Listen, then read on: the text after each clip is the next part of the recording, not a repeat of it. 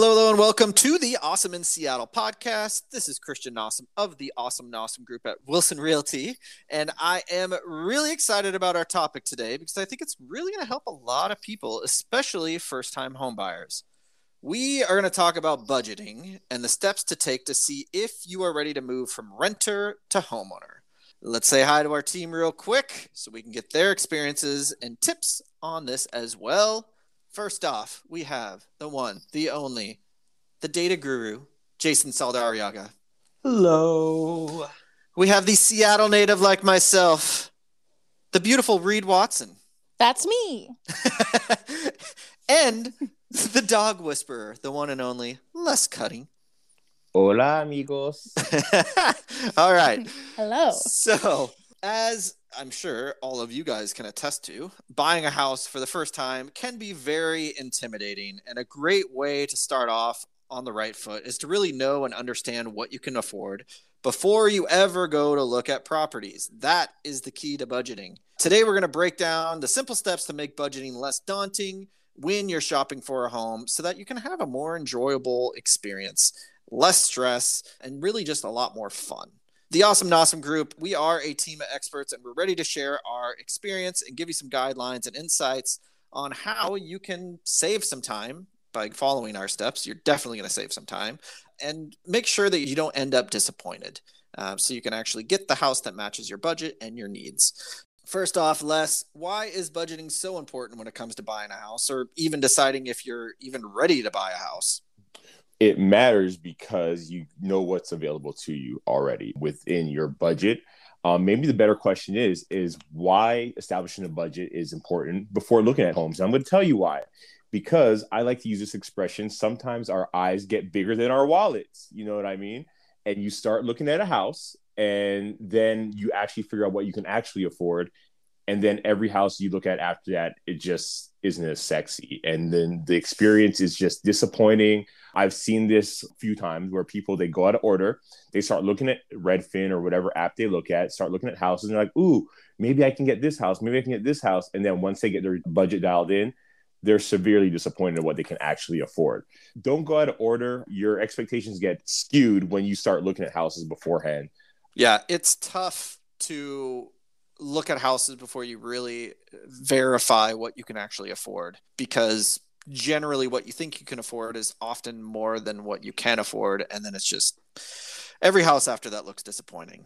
It's important to start at square one. So Reed, let's say that I am a client, I'm the home buyer, wannabe home buyer, who is ready to get started. What should a conversation with my lender, mortgage broker, whatever look like? Like, what questions would they be asking me when I talk with them? Right. Well, the first one is almost always, how much are you spending on rent right now? Because ideally you are comfortable with your rent payment. You know, you're not overextending yourself. And so that's kind of a good baseline to start out with. Then they're going to ask you, do you have a good idea of your total expenses? And if you don't, it's a really great idea to either sit down with a CPA, sit down by yourself, and figure out exactly where your money is going. Do not inflate your spending capacity. So be really conservative and just look at, this is how much I'm spending on rent. This is what my car payment is every month. If you're an independent contractor like we are, make sure you have your healthcare payment in there. Every type of monthly expense, figure out what all of that is, and then how much you have left over, and are you comfortable with that? Then the next thing they're going to ask you, what do you have saved for a down payment? And a lot of people think that, I need to have 20% saved for a down payment, and kind of try and scramble or make up what they feel is 20%. But don't get too distracted by the percentage. It's more important to identify what you have saved that you can actually spend on a down payment. You don't want it to be 100% of your savings. It can be a chunk of your savings. You do want to have a little bit left over in case of emergency. You want to have a little bit left over for closing costs, all sorts of stuff. You want to be able to furnish your place. So find a down payment amount that you're comfortable with. Again, it doesn't need to be 20%. And that's something that a lender can help you figure out too. And then that down payment, along with the monthly expense you're comfortable with, is going to really determine, and a lender can help you determine what type of home you can afford. The most important question really, though, that is why we like to be a part of the process as real estate agents, is because we want to make sure that you are spending what you want to spend versus what you could spend. Again, with like online lenders, big banks will often just tell you, okay, this is the max amount that you could afford, and send you out with that pre-approval.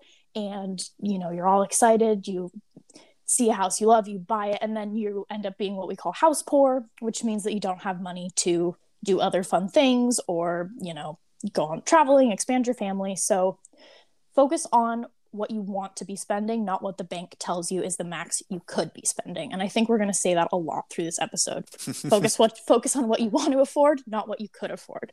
Yeah, that is a fantastic point. You don't need 20%. Most people don't have 20%, so you're okay if you don't. And making especially when you're a first-time home buyer. Exactly. And it's really important to focus more on what you're comfortable using for your down payment than maxing yourself out. And that just makes things stressful. Don't do that. Okay, so let's still go back to me pretending that I am the potential home buyer. I took step 1. I figured out what my current expenses are. I did step 2, determining if I have enough for a down payment. Jason, what should I do to determine if I have enough saved for a down payment and if I'm ready to even buy a home, if this is a good idea or not? Yeah, not to turn this into some kind of marketing ploy for ourselves, for the Awesome Nossom group. But honestly, the best step forward for you to really understand your whole budget and all that goes into it is to sit down with us and do what we call a strategy session. And that's where we sit down, bring a lender in, and really take the time to understand where you're coming from, where you're going, what your goals are, because quite frankly, there are so many variables to this puzzle. And at the end of the day, there's not necessarily one way to get to your goal. There could be multiple. And it really, I think, is best for you as a buyer to find a team who's willing to spend the time to explain all those options and work with you to figure out your path forward, as opposed to just kind of what Les was saying earlier, you know, getting a pre-approval from some algorithm and saying, okay, well, I guess I can afford $800,000 house. And at the end of the day, not actually wanting to afford that. During a strategy session, and to answer your question more directly, Christian, you know, we kind of work backwards. And I think this is the best way for a buyer, regardless of whether you're working with us or not. First off, start with what you pay a month in rent, how much you want to pay a month in mortgage. Usually it's around the same. You know, you're using your rent as a basis. So, you know, okay, I'm willing to spend $500 more or whatever it may be. And then figure out how much you have for a down payment. You can go online and find tons of mortgage calculators. Some of them are really simple. Some of them are very customizable, tons of variables. But at the heart of each of them, you input home price, you input your down payment, whether that's a fixed amount. You know, you might have $100,000 saved, or a percentage, 20%, 5%.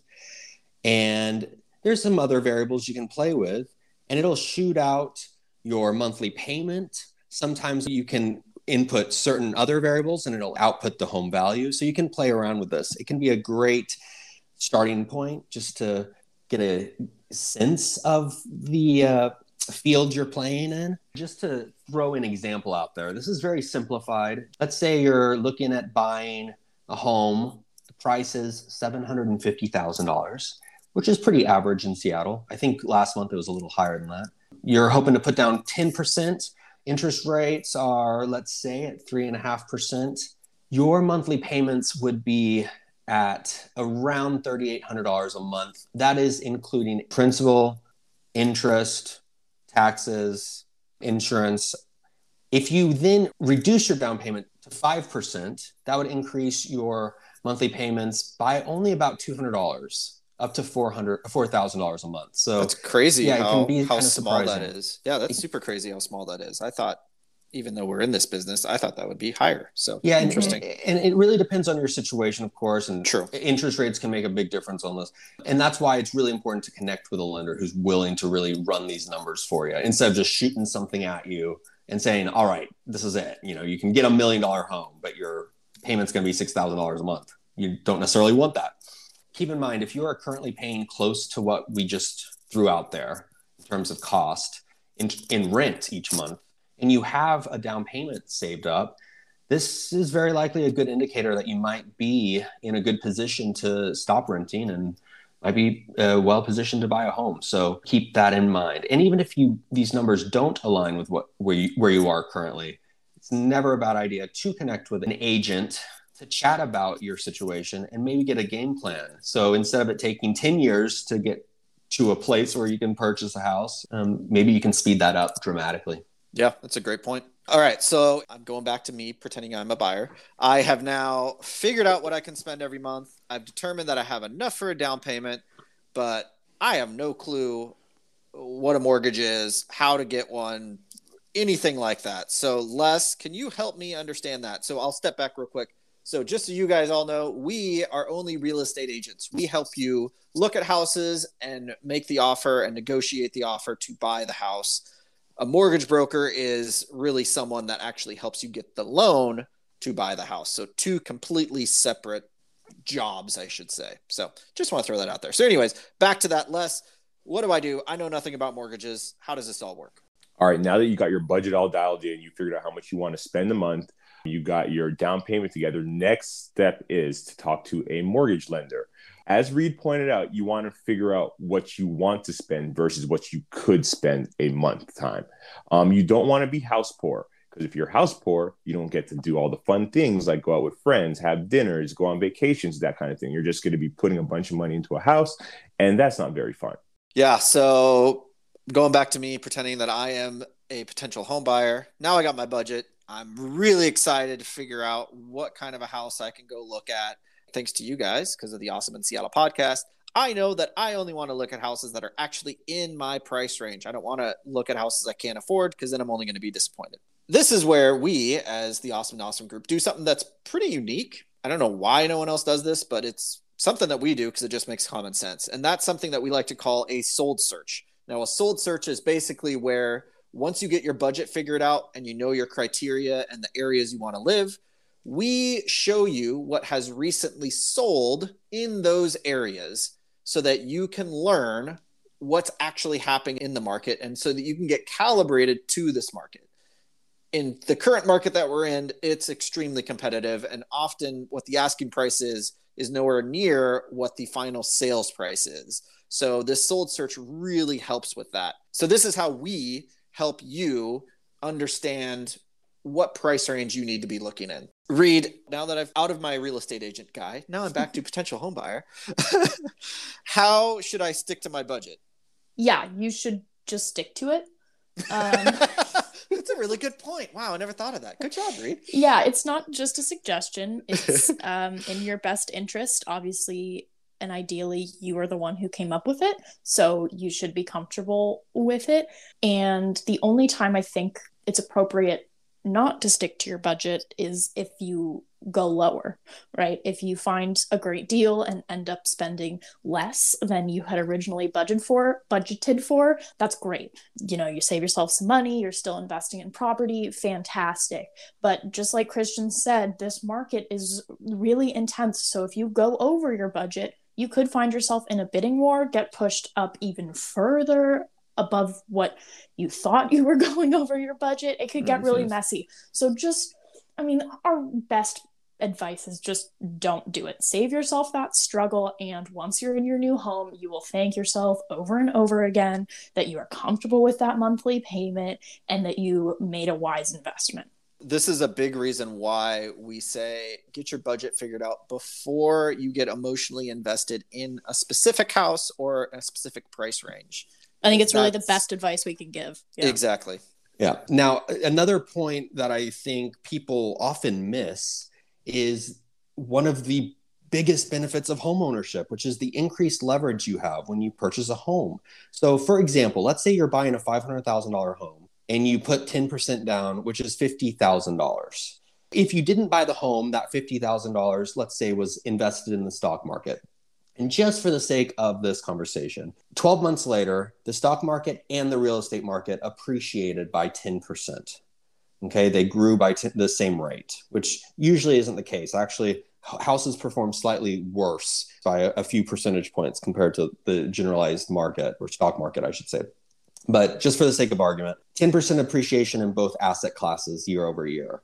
So if you had bought a $500,000 home and put your $50,000 into the down payment for that home, you would have grown your asset by $50,000 because the $500,000 home would have appreciated 10%. Which doubling your money. Doubling your money. Doubling the down payment you put in a year. Now, if you had kept that down payment in the stock market and it appreciated 10%, you would have had $5,000 growth instead of $50,000. So just something to keep in mind. Now, it's not apples to apples here. It's a lot easier to get money out of stocks, generally speaking, as opposed to a home. But that increased leverage can be huge, orders of magnitude larger. So just something to keep in mind. That is a really, really good point, Jason. That's a huge plus in real estate. Something else that we didn't really talk about, and I'm not going to go deep into it, but the tax incentives that you get when you own real estate are also amazing. Like when we were talking about comparing your current rent to your monthly mortgage payment, they're not really apples to apples because you actually get to write off things like your mortgage interest. And if you have private mortgage insurance, currently based on the tax code, you can write those things off and you get a nice little check at the end of the year. It's really not an apples to apples comparison. This is where working with a really good lender that is willing to educate you and not just, run your stuff through an algorithm and then spit out a little pre-approval. And that's what's important. Who should I ask, Christian, if I want to find a lender like that? We have some good referrals for that. So just reach out to us. We have people that like to teach and think the same way as us. Most lenders really do not think this way. It's really important to find someone that you're comfortable with, that you like, and that will educate you on what's going on. That's an important part of all this.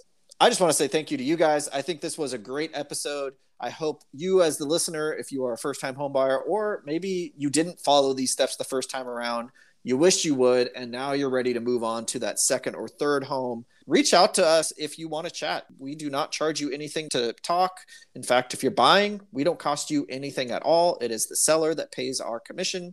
So we are free for you if you would like to chat. That's it for this week's Awesome in Seattle podcast. If you have any questions, feel free to reach out. You can always schedule a time to chat with us at awesomenosome.com/schedule. That's it for now. We'll see you next time. Bye, everyone.